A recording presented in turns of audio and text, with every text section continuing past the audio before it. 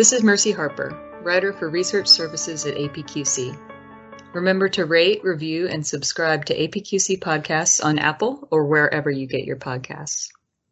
In knowledge management, you've got to stay aligned with business needs, and that's why a lot of KM programs have a steering committee to guide and sponsor their efforts. But there's a lot of questions around this, like who should be on the KM steering committee and what should the steering committee do? To find out, I had a chat with Cindy Hubert. Cindy is APQC's Executive Director of Client Solutions, and she's seen a lot of KM steering committees over the years, the good, the bad, and the ugly. And she knows what it takes to build them right and leverage them for maximum impact. So without further ado, here's our conversation. All right, so Cindy, my first question for you is, why do KM programs need steering committees? Mercy, I am very passionate about this topic, as most KMers know. So one of the main things that a KM steering committee provides is direction for and visibility to KM efforts. But there's an intangible value of that steering committee, and that is their accountability for one of the most important assets an organization has, and that's know-how.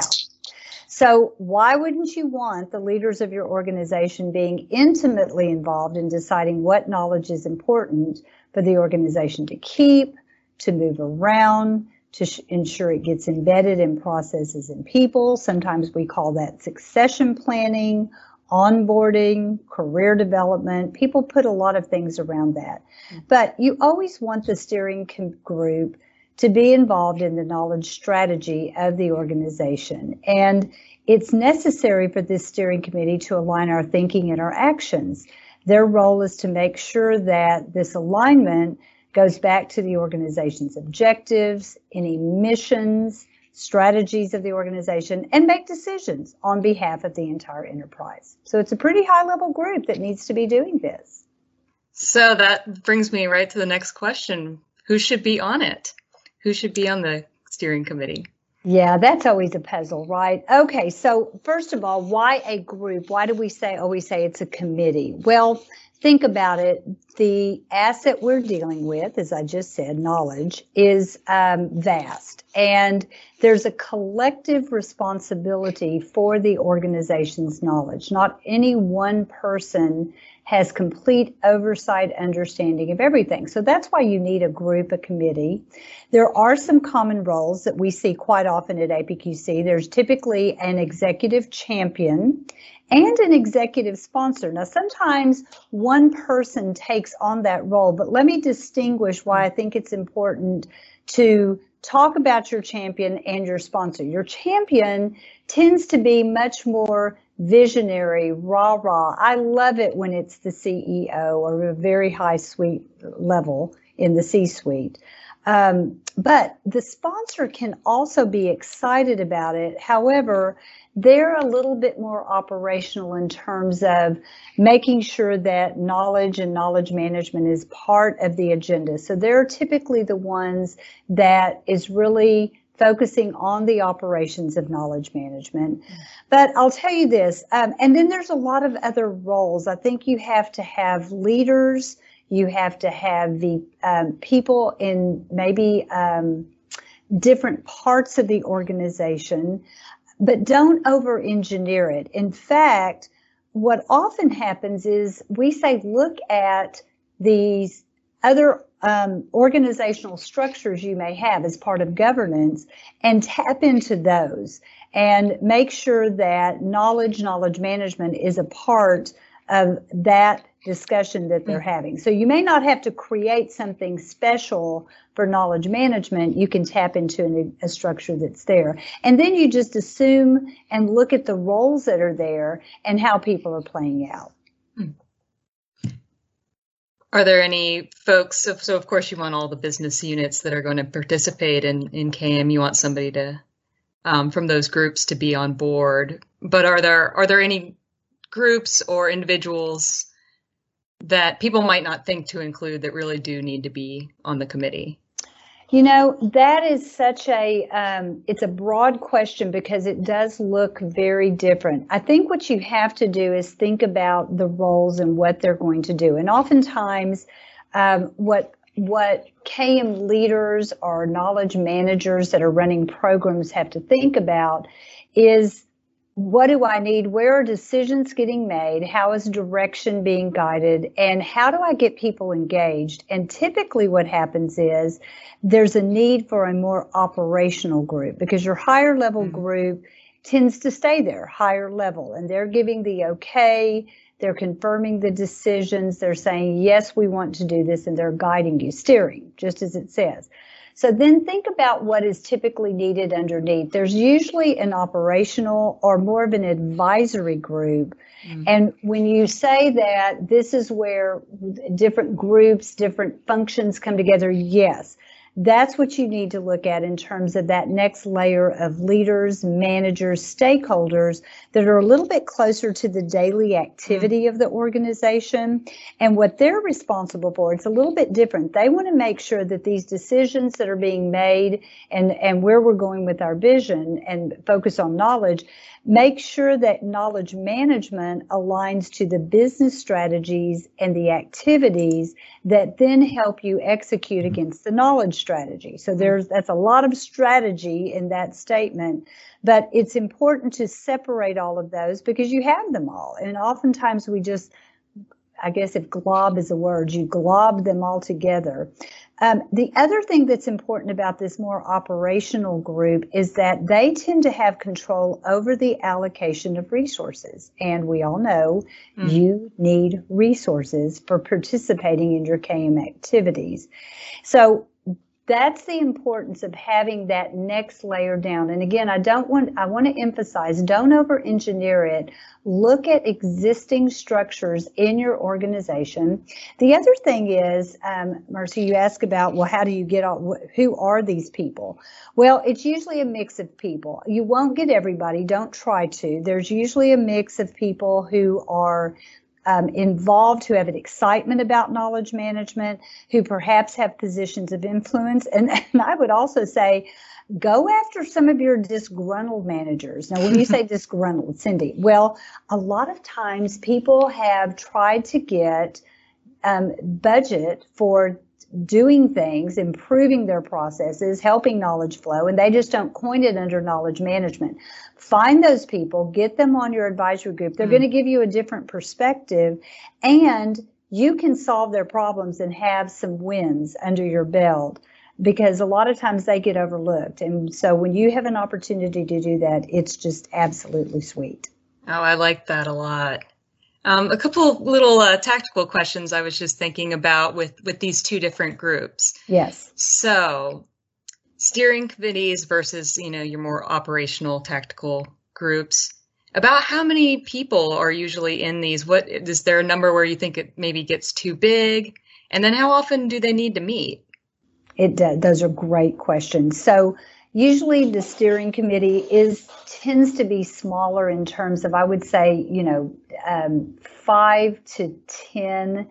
It really, again, depends on the structure of the organization, the size. It also depends on if you are at the enterprise level or if you are in a region or a function or you have a smaller KM program focus. So you're going to go to the highest level of leaders that you can wherever you are, and you're going to use existing structures. Again, people who have influence, people who have resources that can come together.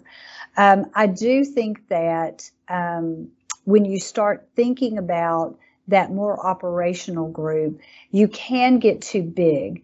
And what tends to happen is that you have some successes for those people who may be in early KM programs, where you have successes and everyone starts coming out of the woodwork. So this is where that alignment from the steering group to your operational group is so critical, in that you've got to focus on those knowledge needs that are vital to the organization. And I think there's actually 4 really good questions that I think the steering committee needs to always focus on, that then will direct that next level and will really guide who is going to be in that operational group. One is, does the current available knowledge allow us to compete in near term? What knowledge do we need to innovate and meet our longer term customer client member needs, and what market differentiators can we improve based on our knowledge? How can we really differentiate ourselves? And then the fourth one is, and I think this is always critical, what are our current or upcoming challenges related to knowledge? If you can get your steering group to really articulate that, it will then start laying out who needs to be part of that more operational advisory group, because they're going to want those problems solved, and they have the knowledge to do that.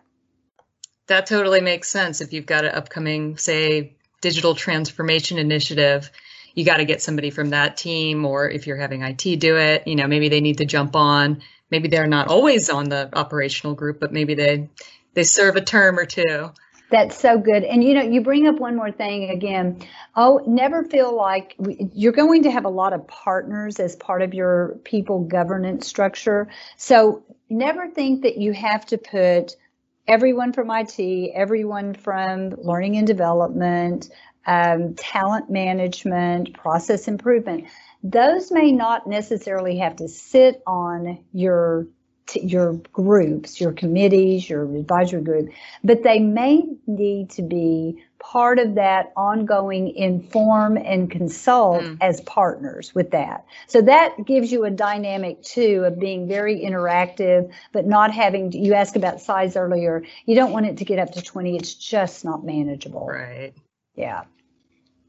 So I imagine you've observed a lot of steering committees as well as probably some of these operational groups as well. And I'm wondering about the skills and traits that work best for these groups. Obviously, you mentioned having a couple of recalcitrant kind of, naysayer types maybe can be helpful at times. But, of course, you probably want some people who are absolutely gung-ho about KM in there. But if we think about it more in terms of skills and traits, what does that look like? Boy, that's a tough one, right? So you always want leaders that really are good about driving their peers to a decision. So there's a little bit of that collaborative, facilitated, but in not a facilitated role, but that they can really facilitate the conversation and drive their peers to that decision. I think that's always good. So, and that's a skill. As I said earlier, I do think that influence is important, and influence being one that they may not be gung-ho, but they're willing to try. They're willing to take some chances and risk, and recognizing that there's a risk, helping to minimize those risks and take them on. So I think those are two really good ones as well. I think it's important to watch for people who do have agenda. You mentioned, I said disgruntled managers. Sometimes you have to really go back to what the steering committee has said, what knowledge is important, and you've got to really hone in on the knowledge strategy and say, wait a minute, is this going to help us meet our objectives, our mission, help us drive towards where we're going?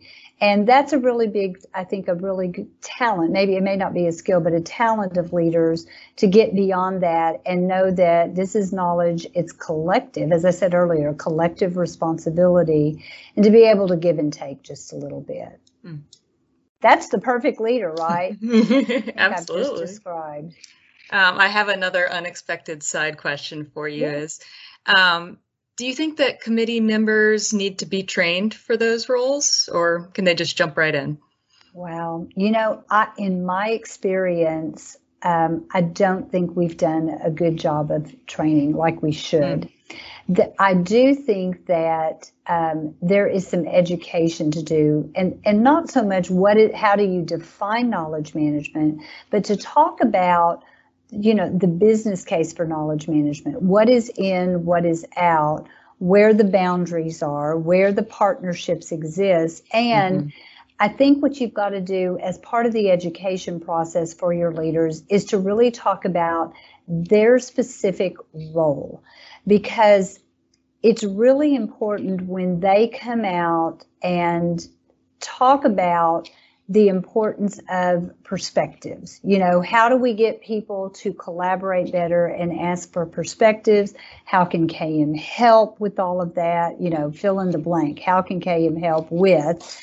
And leaders tend to have a really good insight to that. So it's getting them beyond I would say, KM talk, right? Communities and lessons and best practices to how does our knowledge, being that of, and I'm going to use broad categories, engineering knowledge, science knowledge, how does this knowledge really help us address our business needs? And I think that's a really important part of what they do. So it sounds like they don't need to know all the in and out of KM jargon, but there maybe needs to be a mindset shift where they understand kind of the organizational value of knowledge, at least. Agreed. It is true. I think one of the things we always get into is breaking down barriers, right? And solving big problems. So you make me think about leaders. We always hear, we want our leaders to walk the talk. And I'll revert back to what I just said. Well, what is it that you want them to do? I mean, to ask a C-suite person to say, yes, I want you to participate in a wiki and respond there. I mean, I think you've got to be realistic. I mean, they have a big, important jobs there. So I think what you can do is train your steering committee, your advisory group to do what I said, to ask better questions. What can the enterprise do to make the business better and have a broader reach through the use of our KM capabilities and approaches? In other words, how will our communities really help people learn how to collaborate? And what does that collaboration mean for innovation, for ongoing learning? What does that mean? I think, as I said earlier, I think that they can ask for decisions to be made and then follow up with the tangible actions to execute those decisions. Because if you think about it, those are skills, but they break down the barriers too of just sitting there waiting for someone to do something, right? Right.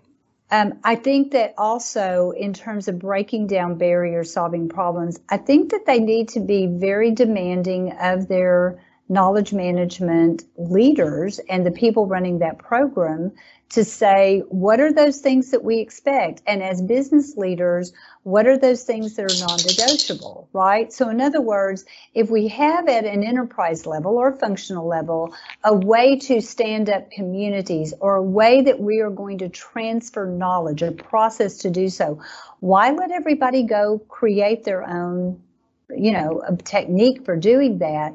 Why don't we say, no, we're going to do it this way? And that gets enforced from that top level down through the operations to make sure that it happens. So again, I think one of the biggest things I've seen over and over through the years, really great leaders, both on the steering, constantly ask questions. When you're with your staff, are you sharing your knowledge with the COPs? Are you being part of the transfer process? Do you capture your lessons learned? Do you use these capabilities? Because those are the things that really, and if not, why?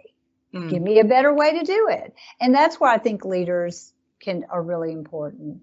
And Mercy, you know me, I'm a stickler on measurement, right? It's one of my favorite things, I guess, next to steering committees. I think when you start looking at barriers and are you solving these big problems, I think there's two KM-ish type measures that steering committees and leaders that they can be measured against. I think one is the accountability can be measured via adoption rates. Not only how many, but how quickly. And leaders influence that, right? Big time. And then I think their accountability can also be measured more on that operational side of what I just described by lack of duplicate KM efforts. So if you can get that, make it more efficient, make sure that it's meeting and exceeding the expectations of we're really driving to value, we're, meeting our business needs. I think those are really big things that you can measure from a senior perspective. Awesome. Probably weren't expecting that. I wasn't. You know what? That does lead me to one last Absolutely. extra I knew you'd have bonus that question if you don't Yeah. mind. So how can KM teams make sure that they're treating their steering committees right? Oh boy, we're going to go into an hour podcast. You know, I think a lot of times that's a great question. I think KM leaders need to be, first of all, they need to be facilitating or be part of those conversations, both at the steering committee level, the advisory board level, because you have to hear the conversation. You have to help facilitate the conversation. Mm-hmm. So I also think that KM leaders can get with their champions and their sponsors that we talked about earlier and really help create the knowledge agenda, the knowledge management agenda for those meetings, mm-hmm. and then give their leaders talking points and coach them and mentor them and educate them, not in front of their whole group of peers, but let them be the educators of their peers. Mm. Because you get much more, it happens a lot faster. You get more people on board when that sponsor and champion are talking than the KM program lead. Nothing against my KM leaders. I love them. But I think if you want them to take accountability, you have to give them the words to use. And so there's a huge responsibility there. I don't know if that got to the heart of your question. No, that makes sense. I had been thinking when you were talking about measurement, that's obviously part of it. Yeah. But I love this idea of, giving them really kind of tactical, talking points that they can use. They don't have time to dream this stuff up on their own. They don't, and they'll make it their own. That's the beauty of it. As part of the agenda, you can say, here are some great things that you could bring up, questions you could ask, and it gives them talking points. They're busy people, and you will find that walk the talk starts getting real. It's the walk the walk, and it makes a difference. I'm Mercy Harper. Thanks for joining us for this APQC podcast. Please go to apqc.org to learn more and have a great rest of your day.